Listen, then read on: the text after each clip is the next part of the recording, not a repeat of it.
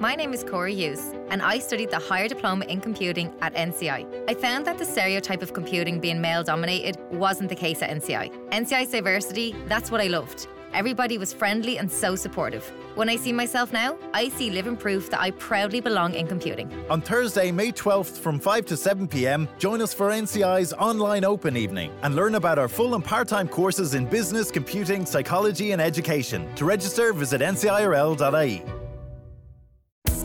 Between the Lines with Andrea Gilligan. This is News Talk. You're welcome along to News Talks Between the Lines programme with myself, Andrea Gilligan, where we'll be taking a closer look at some of the main stories and issues of interest. My thanks to everyone who got in contact regarding our last episode on the realities of direct provision here in Ireland today. You can still listen back to our podcast on newstalk.com or also on the Go Loud app. And as always, you can get in contact with us today by emailing betweenthelines@newstalk.com or on Twitter at myself at Andrea Gilligan. Well, coming up today, this week on News Talk, as part of our Christmas special, we want you to rethink your drink with Drink Aware. And we're going to be focusing on all aspects of drinking culture in Ireland today. Joining me in studio to kick off the programme is the CEO of Drink Aware, Sheena Horgan. Sheena, thanks for joining us today. Pleasure. First of all, Sheena, Drink Aware, what do you do? We're a national charity, so we're based all around the country basically. Our main motivation, our main mission objective is to prevent and reduce the misuse of alcohol, and included in that is tackling underage drinking. So there's three real strands to what we do. The first is around education, the second is around research, so we invest a lot in research to understand the attitudes and behaviours in order to shift the dial that we're looking for. And the third is around outreach and engagement. So we do a huge amount on social and digital and also face-to-face. So that's everything from the ploughing and the Tullamore show to social engagement. And we have on our website 1.5 million page views this year alone. So we have a huge number of visitors who go onto the website, use the calculator, try and get more information, facts, tips and details. And we have a parents hub on that as well, which is hugely popular. So it's all about outreach, engagement and education. Mm-hmm. You're a charity, you mentioned. There's funding as well, though, from the drinks industry, is that right? It's predominantly from the drinks industry. But the important thing to note is while we're funded by, we're not run by the drinks industry. So we have an independent board, an independent executive structure. And the charity status reflects that, because you have to prove your charitable purpose, if you like. And that charitable purpose is a public health benefit purpose. And for people that might say that perhaps maybe criticism that the Drink Aware organisation face, just maybe in the sense that obviously if you're funded by the drinks industry, how do you hold that separation, I suppose, of independence between the two? Well, our agreements are very much arm's length agreements. So the funding comes in, but it is spent according to the executive and the board and what we decide to do. I would urge anyone to just look at the website, look at the content, look at the materials, and you'll see we very much speak from that charity space and from that charitable purpose. We're always thinking of the citizen, the public, the consumer. In Ireland today, 2019, as we're heading into 2020, Sheena, what's our drinking culture like here in Ireland? Because we still sort of have this image, certainly worldwide, as being a nation of drinkers. Well, we do, and we certainly live up to that. Now, depending on which data you look at, you'll see some figures that say that our consumption is dropping, but there's other areas certainly where we're still drinking. So to give you an idea, we have about 44% of the adult population drinks on a weekly basis. So there's a prevalence of just general consumption. But the more difficult area, the more problematic area is the binge drinking culture that we have, which is very much in existence. So we would have from our Drink Aware Index about 20%, so about a fifth of the drinking population drink to excess. So that's 6 or 7 drinks, standard drinks or more, on a typical drinking occasion. So it's the nature of how we drink that is difficult. But the area that kind of worries me most, and I know most listeners would also be concerned about, is the age of the first drink on average is 15 and a half years. But actually for some categories, it drops down as low as 13 and a half. And that is hugely problematic. So that's part of the culture that we have. You just want to clarify, the excessive drinking, is that 6 to 7 drinks at any given event or on a weekly basis? No, that's 6 to 7 on one drinking occasion. And the difficulty here is that we know from the index there's only about 2% of the population who know what a standard drink is or what the weekly guidelines are. Yeah, that's. I just wanted to clarify. So, but if you're somebody who maybe goes to a wedding in January and maybe you do something else in March, I mean, are you telling me that person's the excessive drinker for having 6 or 7 drinks on that one day? These are where the standards come from, is the World Health Organization. So it's not even from the HSE Department of Health. These are World Health Organization figures. So they look at the grams of alcohol content, and then each market sets a level, if you like, and what the weekly guidelines are. So what's deemed to be problematic drinking is either exceeding the weekly guidelines, which is 11 standard drinks across the week for a woman or 17 for a man, or binge drinking, which is the one occasion, so having 6 or more standard drinks, which is 3 pints. So it's that on one sitting, on one occasion, is classed as heavy episodic or binge drinking, which I know is what it kind of grates with people for sure. Yeah, and certainly I know when we talk about this, typically people will often reference other European countries, and they might talk about maybe, for instance, Germany or France, where people, and particularly young people, they drink in maybe a supervised fashion with their parents, and they maybe have one drink or one beer or one small glass of wine. And yeah, probably a lot of people listening to this today will maybe begin to realise that actually they fall into the excessive drinking category, and they might drink once every 3 months. No, absolutely. It's a very difficult one, and it's a very nuanced one. And what we look at alcohol and think it's black and white. So we either have a serious problem with alcohol or we don't drink. And we have a quarter of the population who don't drink as well. And that's been fairly consistent, which is important to flag as well. So it's all the grey area in between. It's the nature of how we drink and when we drink, particularly at occasions like this coming up to Christmas, when there's loads of social occasions, family parties, work and otherwise parties. Completely. So we're urging people to just think about, plan your night out, plan your night ahead, and think about what you're consuming. And there's a whole load of tips and advice that's given. And I know there's some tips that are airing kind of throughout the week on News Talk as well, which is really helpful. So it's trying to cut back or cut down.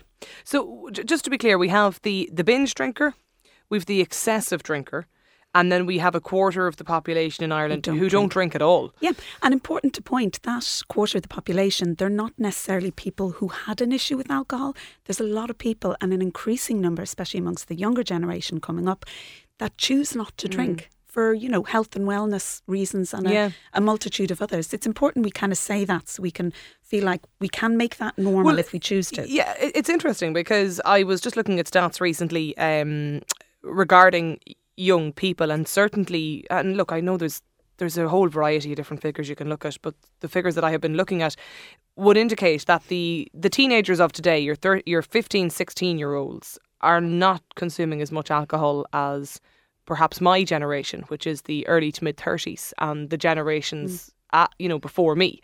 So why is that? Well, you see, the funny thing, as I say at the outset, data and stats and research can show you different things. So the piece of research I think you're talking about looks at 15 to 16-year-olds who had a drink in the last 30 days. So it depends on whether you ask the question, is it the last 30 days? Is it the last year? Is it on a regular basis? So certainly I would always go back to that piece of when's the first drink being consumed and how prevalent is that going forward. And that to me is the worrying one. So on one hand, with one set of data, our teens are drinking slightly less, but on another hand, they absolutely aren't. So it really depends on what it is you're trying to look at. But the other thing to say is that we have an alcohol education programme that goes into junior cycle students. And when we talk to teachers, so we did our research at the beginning before we launched the programme, and teachers would very much say that there is an issue. They're the ones there at the coalface, and that there needs to be more education to that younger generation. But also it's about primary prevention. So it's trying to delay as much as possible that first drink, because we know all the data will suggest that having a drink at 15 or having a drink at 20, there is a big difference in terms of brain development and impacts later on. So you are 4 times, a child having a drink at 15 versus 20 is 4 times more likely to have a negative relationship with alcohol going forward into later life. So I completely empathise with parents who talk the supervised conditions talk, and it shows the nature of the societal norm that we have with regards to alcohol.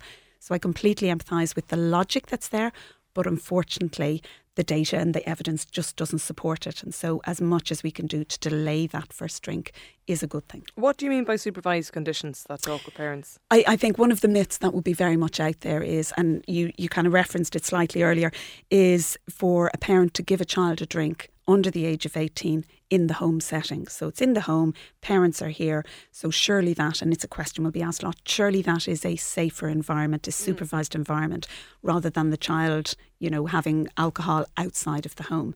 And intuitively, I get completely where that's coming from, but unfortunately, as I say, the evidence doesn't support that. And in the sense that if the child has been allowed to have a drink, maybe one drink on their 16th birthday for New Year's Eve or whatever it is, in a supervised setting versus drinking a bottle of something down an alleyway, that's actually, the child who has the supervised drink is worse off. No, not necessarily worse off, but it's just saying that it's still not a good thing. So it may feel like I'm going to circumvent problems later if I allow my child to drink under supervision. But actually that's not necessarily the case. They may still develop a problem later on. So that's why the recommendation is absolutely just no alcohol before 18. Okay.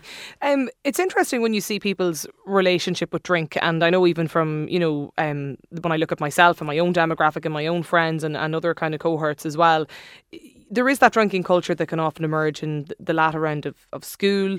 It spikes probably in college, in the formative stages of maybe your working career, and starts to drop off again. Like there's the cycle kind of detours a little bit. Is that absolutely? Well, the Drink Aware Index from 2019 would reflect that. So if we look at under 24-year-olds and under 34-year-olds, that there is more drinking going on there than there is in later years. Arguably, there's probably a piece around getting closer to the 30s. Maybe it's settling down, maybe it's work, maybe it's family and everything else. There's so many other lifestyle things that can come into it. But certainly up until that under 24, 25, 26-year-old age group, that there is a lot of heavy drinking happening. How do you feel our relationship, or what do you feel our relationship is with drink, in the sense that, is it that there's a lot of underlying issues that we seem to have this problem with drink? Like, why do we drink so much more in Ireland versus other countries? Well, when we ask people why they drink, because it's a big question, so why is it? So we had 84% saying social reasons, and we're very sociable race, we're a very sociable kind of country and society, so there's social aspect to it. But two of the other high figures that came in were around conforming and coping. So to that point, the coping piece is about trying to manage the stresses of everyday life. And there's a huge amount of data and information and conversation being had around mental health and the stresses that we're under. So the coping piece is there. But the conforming piece, I think, is very interesting. Yeah, what do you mean by that? That's about not feeling left out, to be part of the crowd, the group, and not to be left out. And interestingly, adults will say that as much as children and young people do. So it's about that conforming thing, which is those social occasions, which is why we come back to, if we have a social norm, which is we're going out, so there will be alcohol involved. There's a communion, a confirmation, a christening, commiserations. Like, alcohol seems to form a part of those occasions. And we need to change that setting. We need to change that norm. We need to make it okay for people to say, no, not drinking tonight, thanks. No, I'm driving. No, I'll just have a water. So we need to make that acceptability piece, which I think we can do and we are doing, and we're certainly capable of it. So it's shifting that norm. Has there been a shift that you've recognised? I think there definitely has. I've been in this role for over 12 months, and when we look at our stats over that time, there's certainly been a huge amount of engagement in terms of the online space. As I say, there's 500,000 visits to the website, so that's increasing all the time. We have 250,000 uses of the online calculator. So that's somebody going on to drinkaware.ie, looking at how many drinks have I had, over what period of time, what's the calorie content of that, how many standard drinks is that, and people seeking information. Yeah. So it's the desire and the interest for information is the first step, an important step. And also the likes of the ploughing is a good example, because we had about 8,000 conversations with people face to face. And the nature of the conversations we're having, I think, are quite instructive and quite insightful. I wonder, because of the connection and I suppose maybe the recent changes that we've had in our drink driving laws to the fact that people are probably very conscious now and are making a huge concerted effort not to drink and drive, and then not to drive the following day. I wonder, is that interest though in looking at how many units am I having, how many calories of alcohol am I having, is that more around, I don't want to get caught the next morning, I need to calculate how many hours I can't? Do you know, absolutely. Or does it matter? Like? Absolutely. Well, there's a whole load of different reasons why people kind of are looking to figure out what they're doing. No less than when we have the calculator, we'll look at alcohol content, but we'll also look at calories and sugar. So for a lot of people, they look and go, there's over 500 calories in a bottle of wine. Okay, hang on. There's how many in a pint? Okay. The motivations and the triggers and the touch points may be varied. Yeah. But that's okay. And it's irrelevant probably, That's really. okay. Well, you're trying to bring people on a journey, on a path. We're trying to encourage people to behave in a different way, in a positive way. So if the motivator is one of several things, that's okay. But the drink driving one is interesting because that would certainly, our information on the website, that will be one of our top 3 page site visits consistently over the last 12 months. So people, as you say, are definitely concerned, interested and want to do the right thing. Yeah, and obviously, I mean, between the changes in the drink driving laws and the fact that we are becoming a much more health conscious, well-being focused nation, Definitely. There's probably a marriage of all 3 elements in it. There is. I mean, there's a whole load of kind of trends emerging, if you like. There's also products on the market which are non and low alcohol products, which are, decent, credible products. And certainly in terms of the shift there, that is helping this as well. We also have the likes of the Virgin Mary pub opening, which would not have happened 5-10 years ago. So you have an alcohol-free bar there. So there's a whole load of different things, I think, that have collided and merged. Certainly the health and wellness trend is one that is not abating and will just keep going. Yeah. And that certainly feeds into this. I'm interested in the idea of the the coping reason that has been given to you, Sheena, because one of the things that we often hear from people, particularly elderly sections of rural Ireland, is that they find the pub and rural isolation, is that often going to the pub can be a great cure for rural isolation. Yep. And whether or not somebody is drinking or not, there's still the opportunity for conversation and meeting people. Absolutely. That goes with the Irish country pub. But that comforting, coping element of it, like how do we address that? Is that just a generational thing? Oh, it's a very good question. I think comforting and coping are arguably 2 slightly different things. Coping and to deal with the stresses. I mean, that's, I suppose, how our question was worded. The comforting piece is slightly different. The rural argument or the rural issue is a very interesting one because certainly rural pubs are part of a community for sure. But what we'd also find, though, is there's a huge amount of drinking occasions that are happening in the home setting. So they're not necessarily in the pub setting. And that is another trend that is exploding. So the 61% of drinking occasions are happening in the home, which is a phenomenal stat when you think about it. And that is problematic in a sense of there can be unintended overconsumption there because you can free pour and everything else. Yeah, that goes it's with funny. that. I was going to ask you about that because all cards on the table. I come from a publican background, so I'm acutely aware of the changing trends that have obviously developed down through the years. And one of the things you'd notice is that as drink prices started to rise, more and more people stayed out of the pub and would drink at home. And the knock-on effect of that is free pouring, where you don't have the managed responsible drinking of alcohol, where a good publican would say, Sheena or Andrea, you've had too much, you're not getting any more, and send you home. Whereas if you're at home, there's nobody saying, hang on a second, Andrea, you've had too much. Absolutely. And the free pouring, as you say, it's free pouring without measures, or it's constantly topping up, or it's these beautiful big massive bowls of glasses, which are, wine. You don't have wine in a small little glass. Personally, I'll use almost a water glass at home so I can feel like I'm on the continent. So it's a small glass. And it's like eating with small plates. Yeah, absolutely. But the at-home piece it's a trend that I would have thought was coming from the last, say, 10 years coming out of recession. Others within the industry would argue it's actually been coming a long time before then, back to the early noughties type of thing. But either way, it's one that's here to stay. I mean, when you look at the number of kind of off licences that are opening and pubs that are closing. So it's clearly an important trend, excuse me, and one that we're actually, because it was flagged in the index, we're looking at more data into it to better understand it. But there's a lot of kind of tips and tricks that you can have for entertaining at home. And it's like stocking up on the low and non-alcs. It's like still drinking your water in between. It's like using a measure, and we have resources on the website which are free. So you can go to drinkaware.ie and you can order a measuring cup, which will actually say what the weekly guidelines are, and will have measures on it for spirit and wine and beer to help you stay within those guidelines. What's your view, Drinkaware's view on those, low alcohol, no alcohol content, drinks that are out there at the moment? Because there's more and more of them on the shelves. Well, I suppose it's giving people options, and the alternative piece, the alternative question is one we're asked all the time. So when we're talking to young people or we're talking to teachers, they're saying what are the alternatives for kids if they're not going out or socialising? What can they do? For adults, it's the same thing. So if you go out of a Saturday night with a group of people and you want to feel like you're part of that, what are the alternatives that you can have? I mean, well, maybe it comes there's only back to your so point much about conforming. Absolutely. So if you want to be in the pub and you want to feel like you're having the pint and feel like you're in the middle of the crack, there is, I suppose, an alternative out there now that you can, if conforming is the problem, there's...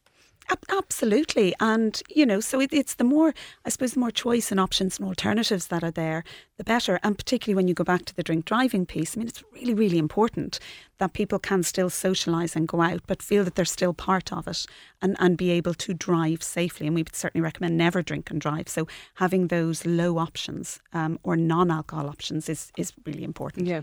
I want to ask you about tips, because there's two different things that will happen over the next number of days, and that is, as you mentioned, going out and staying at home, both of which in many cases for people, and they see Christmas as, I don't drink all year, I might have my couple of drinks, but then as you say, now they're the excessive drinker because they've had 6 or 7 on the one night, one given night. But look, for people that maybe, this year are just going to say, Sheena, I'm going to enjoy myself at Christmas, but I do want to cut back or be a little bit more responsible, or less is more, or whatever their reasons are. For people going out, what's your just kind of tips that they can still enjoy themselves, but maybe it's a change? For people going out, going out or at home, I'd always say plan. Think about it beforehand and think, okay, I'm going out for a certain number of hours. I only want to have 2-3 drinks, whatever it is. Like, think about it beforehand. So that's always worth doing. So when you're actually out, I'd urge, don't get involved in rounds. That way you're drinking at your own pace, not somebody else's. That's good advice, because you can get completely. Yeah. And sometimes you end up buying around and you're not even finished your drink. Yeah. At least, I suppose, if it's your round, you can buy everyone else a drink and not yourself, if that's what you'd like. But there's also the element of you're trying to be, we're in this together. So if you stay out of rounds, then that kind of makes it simpler. So you're drinking at your own pace. You could downsize, so have a bottle instead of a pint, have a glass instead of a pint, have a small glass of wine or whatever instead of a larger glass of wine. There's a lot of pubs and hotels that will offer kind of the two. Avoid top-ups. So if you're in a restaurant, I have a habit of having my hand over my glass if I'm in a restaurant, if I have a glass of wine, because we can have waiters who are brilliant at just constantly topping up, or other members of the party topping up. So avoid top-ups. And then you know finish how the much drink. you've had. Finish the drink. And then right. contemplate whether, you're having another one or not, but also have water in between. And it's certainly, it's really, really good to have water in between. So, I mean, those few things will certainly make a difference if you are out. If you are at home, then again, it's about planning. So if you're at home and if you're entertaining, I would absolutely urge stock up on the low and non-alcoholic alternatives. And it's, I suppose, we think at Christmas time we want to be generous, we want to be hospitable. Well, you see, this is part of it. I know there's as people well. listening to this and they're thinking, I don't want to be the killjoy. If I'm asking people over for dinner, I want to have drinks there and a selection drinks to offer them. I don't want to say, well, because I'm not drinking or I'm cutting back this year. Now, as a knock-on effect, Sheena, you are, so... Absolutely, but then you have the selection. If you have a selection, then you have the alternatives in there as well. So it's like, are you driving? Are you having a drink? Would you like do you want a beer? Actually, I have a no-alc or a low-alc beer if you'd like one of those instead. It's giving people the option. And I suppose what we're trying to do is normalise it as opposed to be the killjoy. And everyone always thinks it's kind of either or. Yeah. There's this grey area in between. And that's the area where change can actually happen. So we know nobody likes... a lot of people like change, but they don't like being changed. So nobody likes to be force-fed the changes. So that's why having the option there is I think, very you're good. not forcing people into doing it. But Not at all, Sherry. It's I have a large family. We entertain at home. I know exactly what you mean. And probably if you're sitting at a dinner table and everybody else is conformed to, the new Andrea Gilligan, then all of a sudden maybe everybody else around the table might think about doing the same. Well, do you know, when you say that, I mean, it brings a really, really important point, going into Christmas, and especially the at-home entertaining, is to be mindful around the kids in the house. So there's a lot of family events, and kids are sponges, and we are laying down their expectations going forward. So if they see us, having a great time with a glass of wine as opposed to being a bit messy with more than that consumed, that's the message that they're taking. So I think that role modelling piece is important as well. So you can have a knock-on effect on your friends and family, but also on the younger people around you. And we know that children get, 27% of first drinks are provided by parents or family members. So that's why these occasions are those classic events when children are exposed to alcohol, and we need to be conscious of that. Lots of, I think, very measured advice there for people to take on board over the Christmas period. My thanks to the CEO of Drink Aware, Sheena Horgan, for joining us in studio. You're listening to News Talks Between the Lines programme. We'll be back with more on this issue in just a moment. Between the Lines on News Talk. You're welcome back to News Talks Between the Lines programme with myself, Andrea Gilligan. Today we are discussing rethinking your drinking. That's a part of a series that we're running here on News Talk all over the Christmas period. Joining us in studio, my next guest today is Dr. Ollie Bartlett from Maynooth University Law Department. Ollie specialises specifically in public health law. Ollie, we've been talking earlier today about tips and advice and various different mechanisms that people can use or adopt in terms of trying to maybe rethink their drinking over the Christmas period. But just from a public policy, from a legal perspective as well, what is our legal framework here in Ireland like in terms of the alcohol offering and how it's governed in this country? Sure. Well, thanks very much, Andrea, first of all. It's great to be here. So the government recently introduced a piece of legislation called the Public Health Alcohol Act. It's been in the making for roughly 2 years before it got passed, back when Taoiseach Leo Varadkar was the health minister.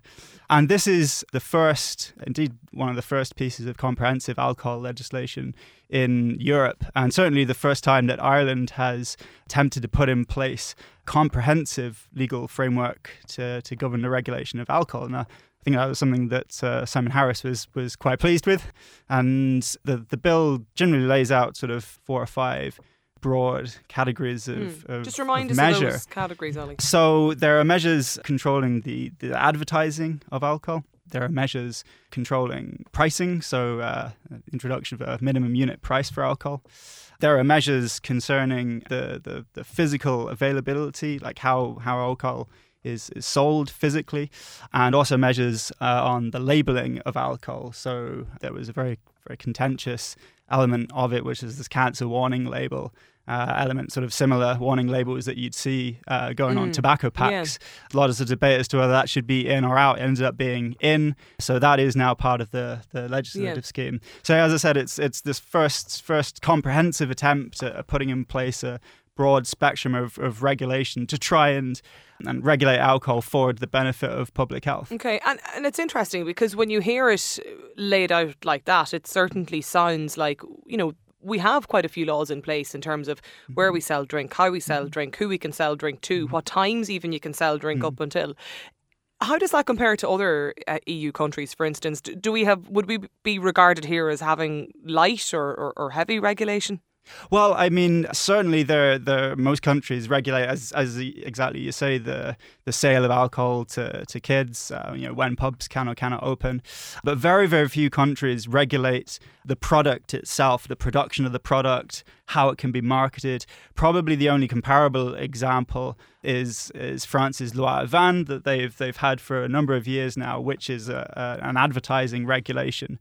Was challenged in the European courts a number of years ago and is still going. That's probably the only comparable thing which I can think of in terms of regulation. Most other countries do put in place controls on, for instance, advertising, but a lot of these tend to be what's called self-regulatory. So an agency, an independent agency, such as, for instance, the Advertising Standards Authority in the UK or its equivalent here in Ireland will have a set of rules, a code, which then alcohol advertisers agree to stick by, and the whole thing is conducted on this, let's say, regulatory basis because the industry agreed to regulate themselves. This, by comparison, is a legislative scheme, compliance with which is obviously mandatory by law as opposed to just compliance between the alcohol companies themselves. Okay. So it's quite a big difference and quite a big step up compared to certainly what Ireland had before and what other European countries had before. It's certainly the first general legislative scheme that we've seen in Europe. A bit of a trailblazer, I would consider it. Okay. It's interesting as well in the sense that, I mean, I know there have often been calls for the legal drinking age to be increased when you look at the level of consumption here in this country. Sure. But by comparison to other countries, we probably fall somewhere in between the likes of France and Germany and the States. Yeah, sure. I mean, some European countries set the age for alcohol consumption at 16. Spain is 16. Obviously, the States is 21. And I think there are numerous studies that have been done on exactly when the age of drinking should be set. But I think a lot of more attention is beginning to be focused not on the individual themselves, but on the societal structures that are in place around the consumption of alcohol, the sale of alcohol, the marketing of alcohol. A lot of the burden of disease, if it's traced back, can be attributed to sort of higher level societal structures, such as the way in which companies are promoting alcohol, the way in which shops are selling alcohol or promoting alcohol. And is that what those sort of the new measures are about, really? I mean, people will know there's a lot of discussion about the fact that where alcohol can be sold with regards to even calls for its proximity towards things like schools or, various different elements like that. Yeah, exactly. And a lot of them are designed to link to, I say, existing patterns of health inequities and health inequalities, and that simply means noticeable difference in how you experience health, just simply depending on where you were born and how you live. And it's interesting that you mentioned the schools example. There's a lot of considerable evidence that alcohol companies aren't afraid of promoting alcohol to younger people. And even though a lot of advertising is not specifically directed at young people, as per the existing codes, it's things like advertising within a certain distance of schools, advertising, sponsoring sports events at which a lot of young people will attend. So it's not direct targeting of kids in that sense, but it's the sort of structural environment in which young people and kids exist that normalizes a kind of heavier drinking culture. And that's the kind of sort of structural changes that the Act is designed to implement. There was some opposition specifically, so you mentioned the advertising within schools, trade bodies or organizations saying that it would be unworkable to comply with those rules. But I mean, certainly speaking from a personal perspective, there is only so much that you can do in order to try and influence the behavior of the individual before you have to start looking at these kind of larger structural factors and wondering just how much really the individual and individual responsibility contributes to the growing sort of alcohol problem nowadays, and how much of it is due to these structural factors.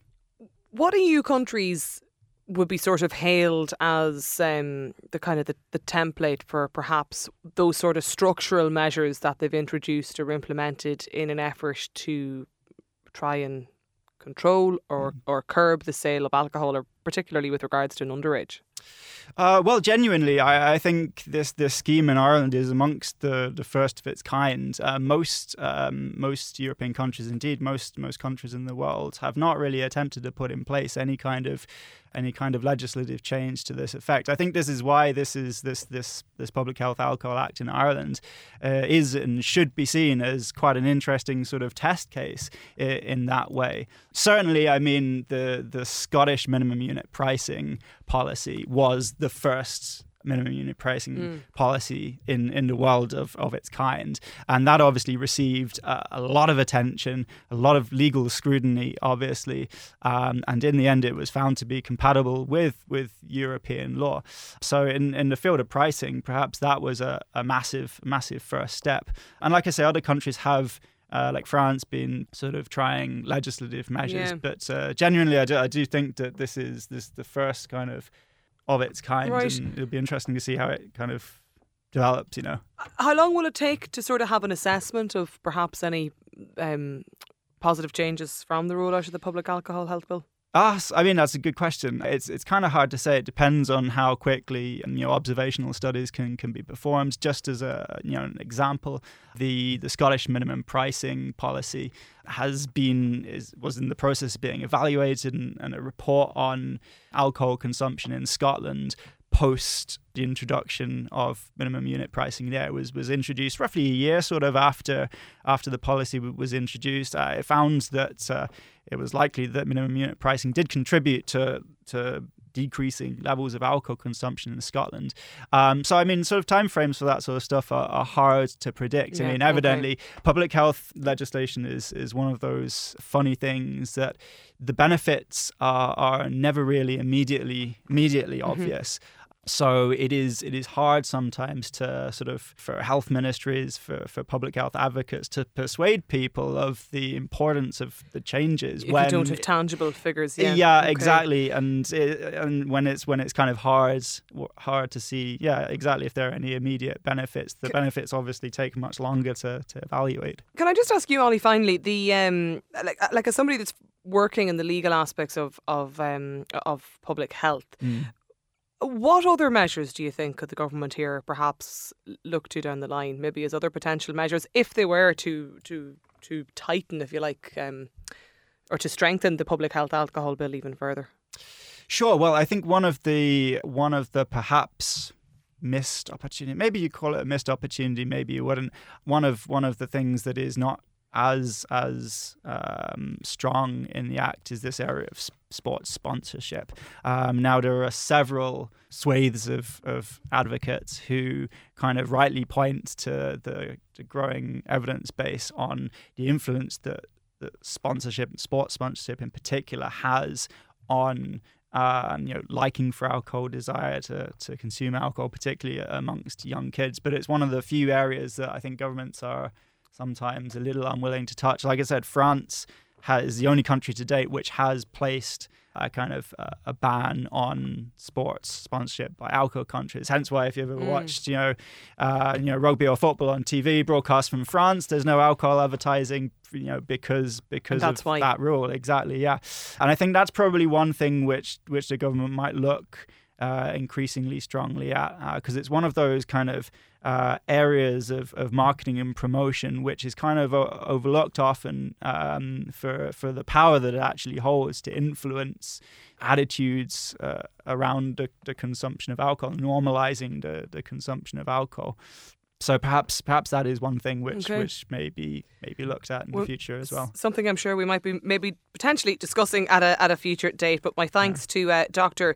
Ollie Bartlett, who's from the Law Department at Maynooth University, for joining us here.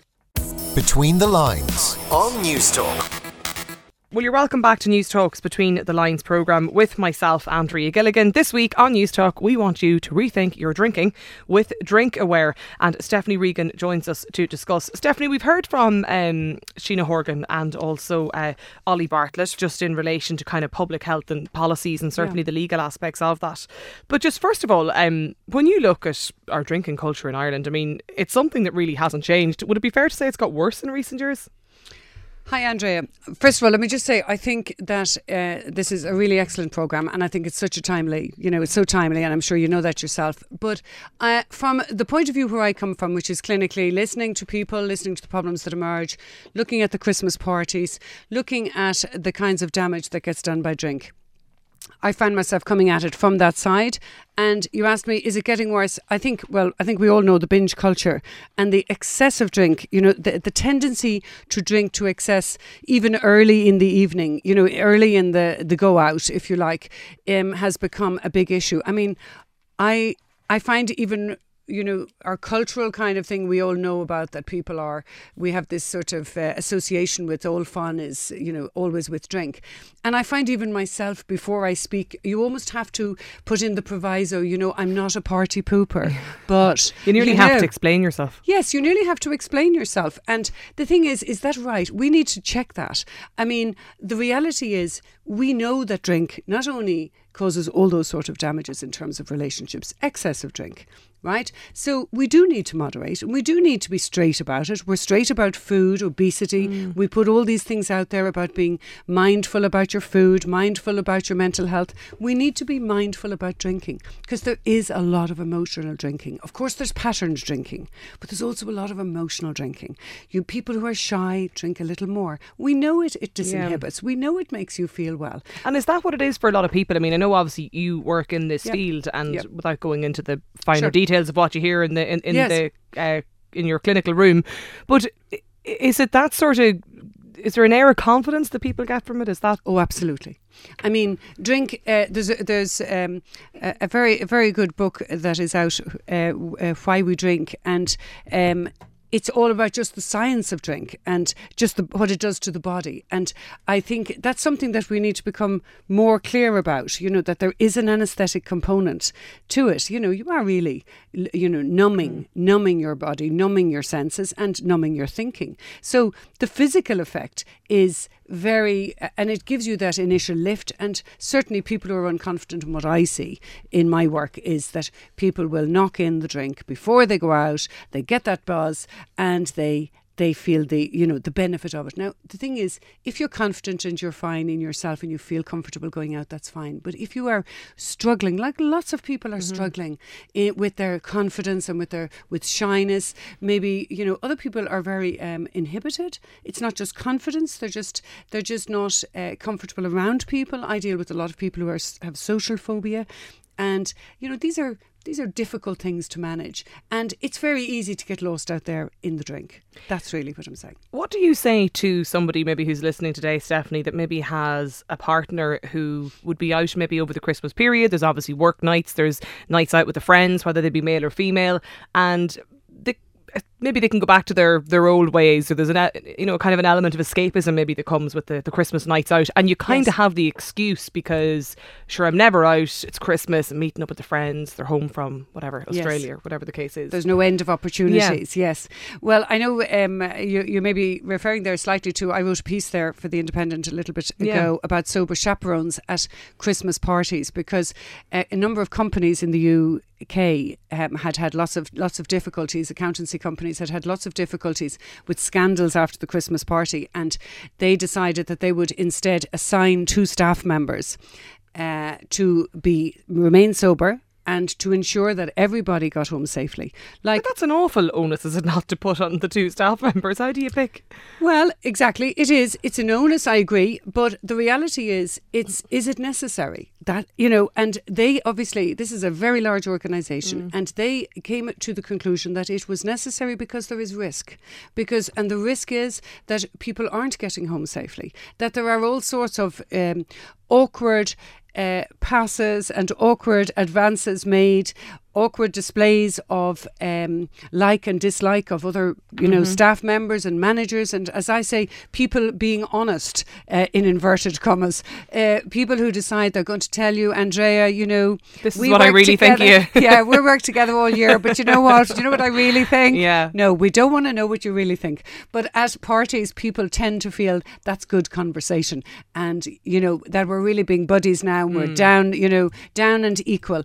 And it's wrong. So the sober chaperone thing, I think, arises from that. And I know I've spoken a little bit about the party because I think it is a time, as you say, where there is a lot of excuse for letting a lot out that isn't always out during the year. A lot of heavy drinking, a lot of saying things that shouldn't be said, and perhaps making advances to people who you fancy. Now, I talked to one CEO guy, in fact a few in the last few days, and this guy said to me, he said, quite simply in his company, he said, we invite family.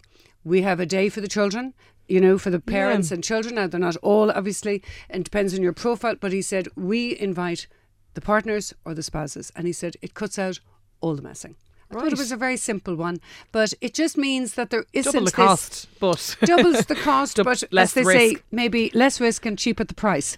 You know, the price of the other is quite strong. I also heard a very interesting story from someone, again, when this came up, of a man who was legal actually, and was let go from his firm. It wasn't in Ireland, so we don't have to search around our minds, and was let go at the Christmas party. He was dismissed from his role because he had pinched somebody, a girl, on her bottom. Right, He was okay. gone. He was gone. Yeah, so firm and he had action was spent taken. 5 years working that back and working his career back, whereas he was at the top of his game at that point. So people take it very seriously now. okay. It's we're in the post Me Too. There's none of this, you know, slapdash kind of, you know, overly friendly. It's not on anymore, and drink makes that line harder to hold. What's your advice to people, I suppose, to avoid maybe coming and talking to you in the aftermath of Christmas, Yes. whether they be couples or individuals or families or friends or whatever the case is, who, for whatever reason, maybe there's been a difficult year, the loss of Yes. somebody in their life, job, whatever, Christmas can just be a build-up of all of that. That's right. Well, it can be a huge build-up because I think, as I say, there's the imperative of fun and family all around, and everybody has somebody that they miss. Really, nearly everybody has somebody that they miss. And I often say to people, give that memory some time. Whether it is that you write this person a letter, whether it is that you go to their grave, if it's a loss in that sense, and you make something. It's something, funnily, we always did in our own house. It was make a kind of wreath, but make it out of the garden and, you know, out of pieces from your garden. So you're sort of building an activity around it, and then you bring that to the grave, and that's a kind of a ceremony of your own, you know, as we say, a tradition that you build. The other thing I think is, so always give time to the memory in whatever way suits you. That's the one that suits me, but there's lots of ways to do it. Writing a letter, writing a note, visiting somebody who was close to the person you're missing, or, you know, having a coffee with that person. Yeah. So give yourself time to honour the memory and the loss that is there for you. I think the other big challenges are, and I know lots of people talk about it, but we have a lot of people who are separated, a lot of people who have, you know, blended families, a mix of situations. Those situations, there's always somebody a little lonely, somebody a little bit more going ahead with their life. You know, people aren't all at the very same point. And we have a lot of complications. And I always think it's worth realising that Christmas needs to change. If your family is changing, if your life is changing, Christmas needs to change too. So don't try and make it exactly like it was, so that the gap is there. Try and let it change a little bit. Maybe this year it's better to do, you know, instead of everything being in your house, maybe for you to do it in a daughter's house, or maybe, you know, vice versa. Yeah. It's just to let it grow rather than try and always keep it fixed. You can keep the food the same, but you don't have to keep the configuration the same. And for people then that during maybe that period in that vacuum, Stephanie, are leaning towards the bottle and they're relying on alcohol to get them through that period for whatever the reason is, Yes. what do you say to them? Well, drink will make it worse, for sure. I mean, it loosens your emotions, it disinhibits you, and it lets all of that emotion through.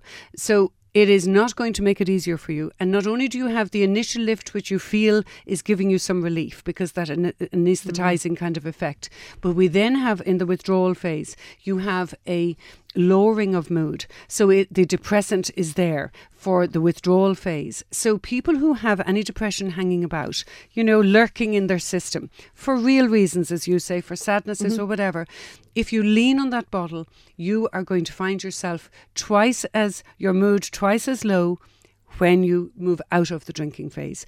And I often say to people, try and make a plan. Try and agree with yourself. What is suitable? What is reasonable? Right. I think the great tricks are always something I learned myself years ago, and I'm not a perfect person. I make mistakes like everyone else. But when we're sad, we can all, you know, do a little, you know, take a little more or whatever. But it doesn't really help.